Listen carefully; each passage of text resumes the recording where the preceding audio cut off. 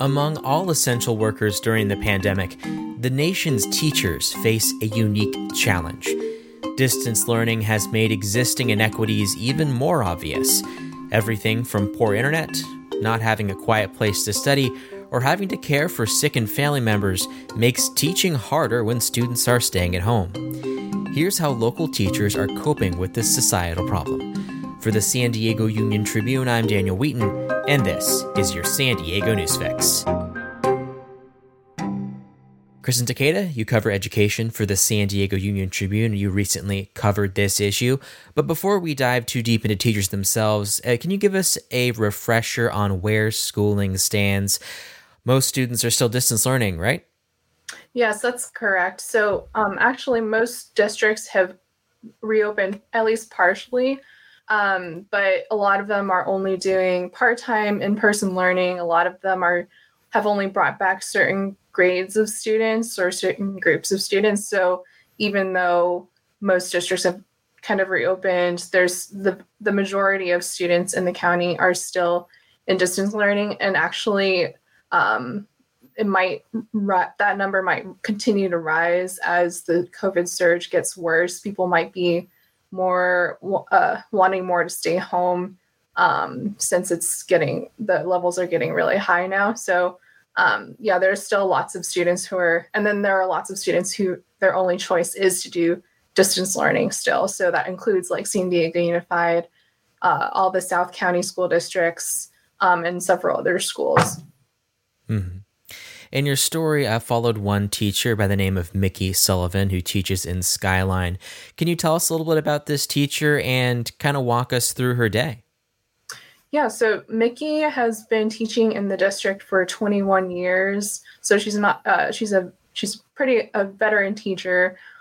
She is a single mom, has 2 kids of her own. And so a lot of her job is one part of the struggle she's been going through is, juggling distance teaching or remote teaching along with taking care of her own kids. And that's been kind of like a stress for her. But what I did is I just followed Mickey for a morning as she was teaching a class. And it was just really interesting to see up close, what distance learning looks like from the teacher's perspective, because she's really just looking at a Zoom screen of like all blank screens. None of her students in that class. It was a 8th grade science class on a Wednesday morning. None of them had their cameras on, so it kind of felt like she was talking to herself at times. Sometimes she wouldn't get a response for a question, and so I think that really just showed one of the biggest challenges that pretty much every teacher I've talked to has said comes with remote teaching is you can't see your students. And that means you don't know how they're doing. You don't know if they're understanding what you're saying. You don't know if they need more clarification on something. They don't know if they're feeling well or not. Like in a classroom, they would be able to see if a student was laying their head down or feeling just not feeling good, and they would be able to help that student. But now they really don't have much knowledge about how their kids are doing. So that just really throws a huge wrench into teaching. And sometimes they never hear from some students at all. They're totally invisible, or they don't show up for class, or they don't turn in assignments, and they try to contact them. They try to make phone calls, emails, and then they don't hear back. So all of that is just like a huge challenge that comes with remote teaching. Yeah, and it's one thing to be like in a boring college class when no one responds, but like, these are middle school students who need to have this kind of engagement to, drill in those basic whatever things you're learning. So this is going to have some long-term impacts of students who aren't getting the experience that we were lucky to have, because it's just not the same to have instruction on Zoom, and not to mention whatever challenges they're facing behind those initials on that Zoom screen. Yeah, exactly. It takes distance learning takes away all the social and emotional aspects of school. So you don't it's really hard to have a real connection with an adult or with a teacher, and among students. Like I think a lot of students are feeling really disconnected, and because of that, it's harder for them to be motivated to engage, is what a lot of teachers are saying. So on top of, the physical realities that a student may be facing, whether they don't have an adequate space to do schoolwork, or they don't have enough food on their table to eat, they are also, a lot of students are likely feeling anxious or even depressed or just bored. And so with all of that piling up, it's hard to, a lot of these teachers say it's hard to convince students to engage every day in these Zoom classes. Mm-hmm. And when you spoke to Sullivan, she kind of explained some of the, little glimpses that she's had into students' reality. And, Skyline isn't the most affluent part of San Diego. When you explain some of the challenges that she's seen her students face, like through those little glimpses of Zoom? Yeah, so she doesn't know, one part of it is she doesn't know where her students are working. She has she has seen, yeah, like you said, glimpses earlier in the year, like briefly when a student would turn their camera on. Sometimes she's seen them, they're in a kind of garage or warehouse type location. Sometimes when they unmute, she hears sounds like roosters crowing, so she wonders if they're on a farm, or she hears what sounds like construction or large machinery, and she wonders if her students are going to work with their parents while they're trying to do distance learning as well. So, and then one time she was there was a student in her class, and she learned that the student had a baby on his lap, a baby sibling. So, and then I think something happened where the baby touched something, or kind of touched the laptop, and so that's why she was asking like, oh, what happened? But then the student explained, oh, that was my baby sibling. And so, yeah, it just, she doesn't have the full picture of what her students are going through, but from the glimpses she has been able to see, they're in a lot of different situations, and they're not in, I guess what you might, they might not always have like a quiet space to work. And so that probably adds to the difficulties of distance learning for some students. Mm-hmm. And given the fact that, all these students are facing the same challenges that many San Diegans are facing working from home, but without the agency of being an adult to do something about it, how do you change expectations? How do you grade students who, aren't able to focus at the same level that they were able to before the pandemic? Yeah, so I read a story about grading earlier this month, and talked about it on Newsfix as well. But some things that experts have been recommending is one strategy is doing pass and incomplete, changing grades to be pass and incomplete, because that expert argued, we just need to acknowledge that this is not a normal situation, and it's unfair or dishonest to use normal grading systems and try to force that onto this really difficult situation where a lot of students may not even be able to access their learning. So if they can't access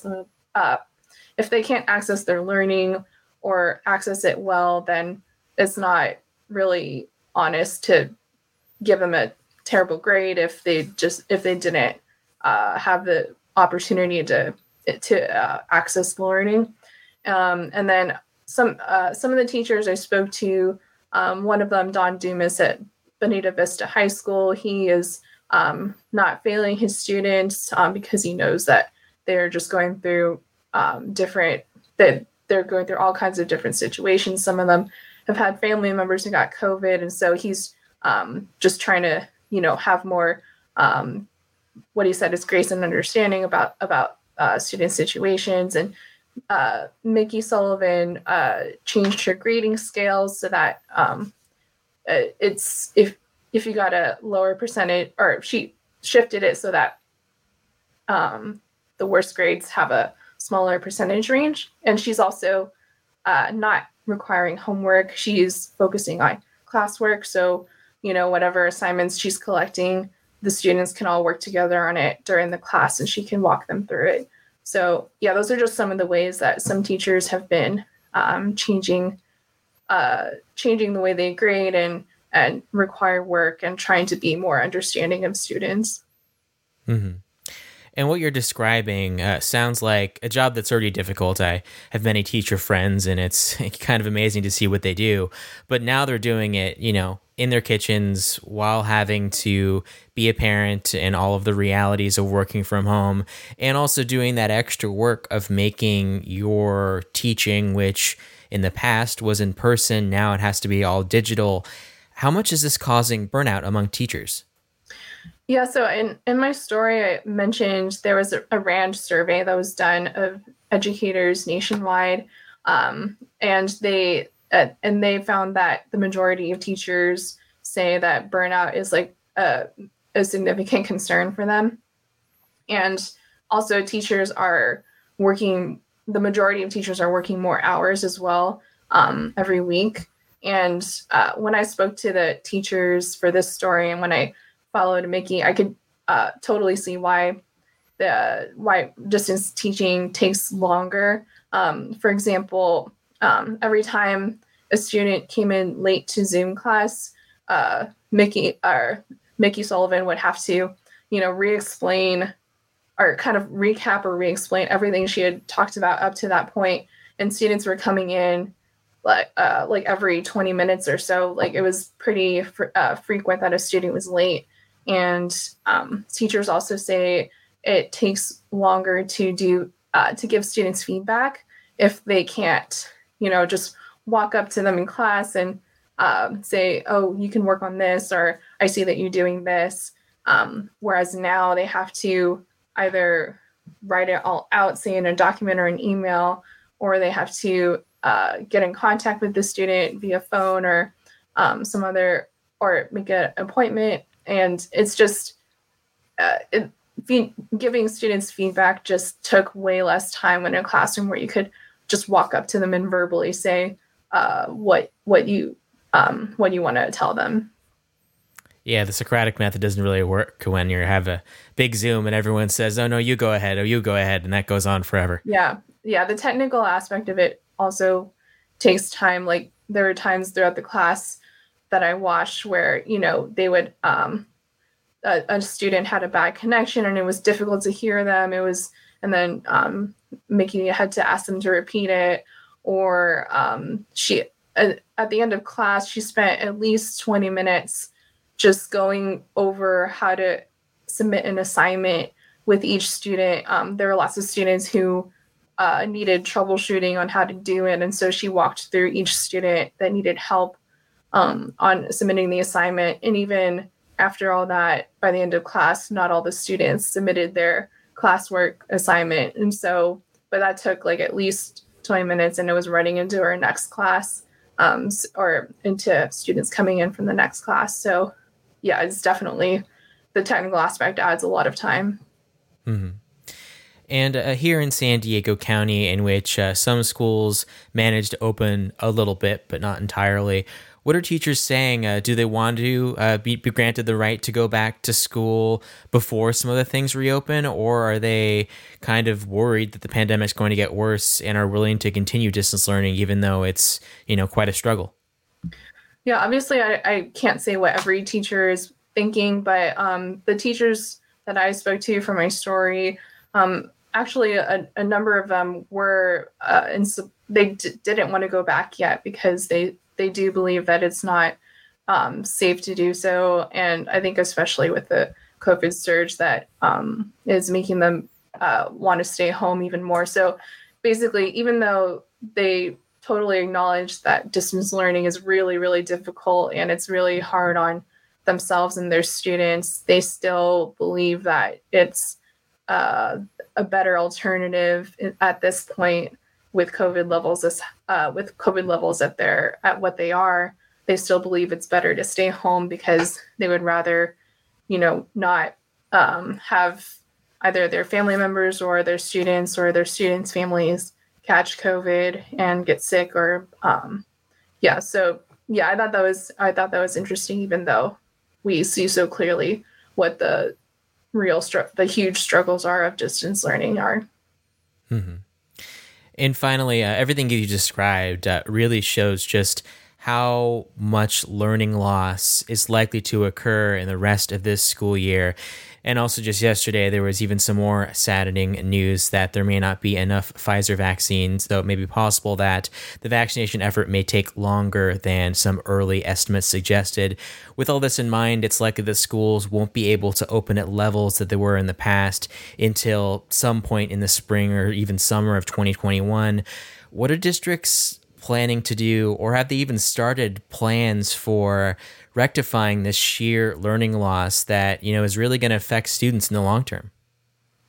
I'm actually not entirely sure. That's something I need to continue to ask school districts and schools. But in terms of for high school and for high school students who are having the surge in DNF grades, some districts said they're just focusing on things they were already offering before, such as makeup classes or extra school makeup opportunities, and sometimes tutoring, or just trying to, and also for retakes. But it's I would like to see, or I would need to look more into what comprehensive learning loss recovery efforts that a district might be doing once they have gone back to in-person learning. I'm not entirely sure. That's something that I would like to learn more about from schools. Mm-hmm. All right, Kristen Takeda, thank you so much. Yeah, you're welcome. Thank you for listening to the San Diego News Fix. It's Tuesday, so listen to the latest episode of Name Drop. Hear the UT's Abby Hamblett and Chrissy Totten interview Alon Rubin. He's the drummer for Nine Inch Nails and Angels and Airwaves, and he also was inducted into the Rock and Roll Hall of Fame this year and is working on a solo project. Name Drop San Diego is available wherever you get your podcasts. This podcast is made possible by subscribers to the San Diego Union Tribune. As we live through this time in history, the truth and facts matter. If you are not yet a subscriber, please go to uniontrib.com/subscribe. Until next time.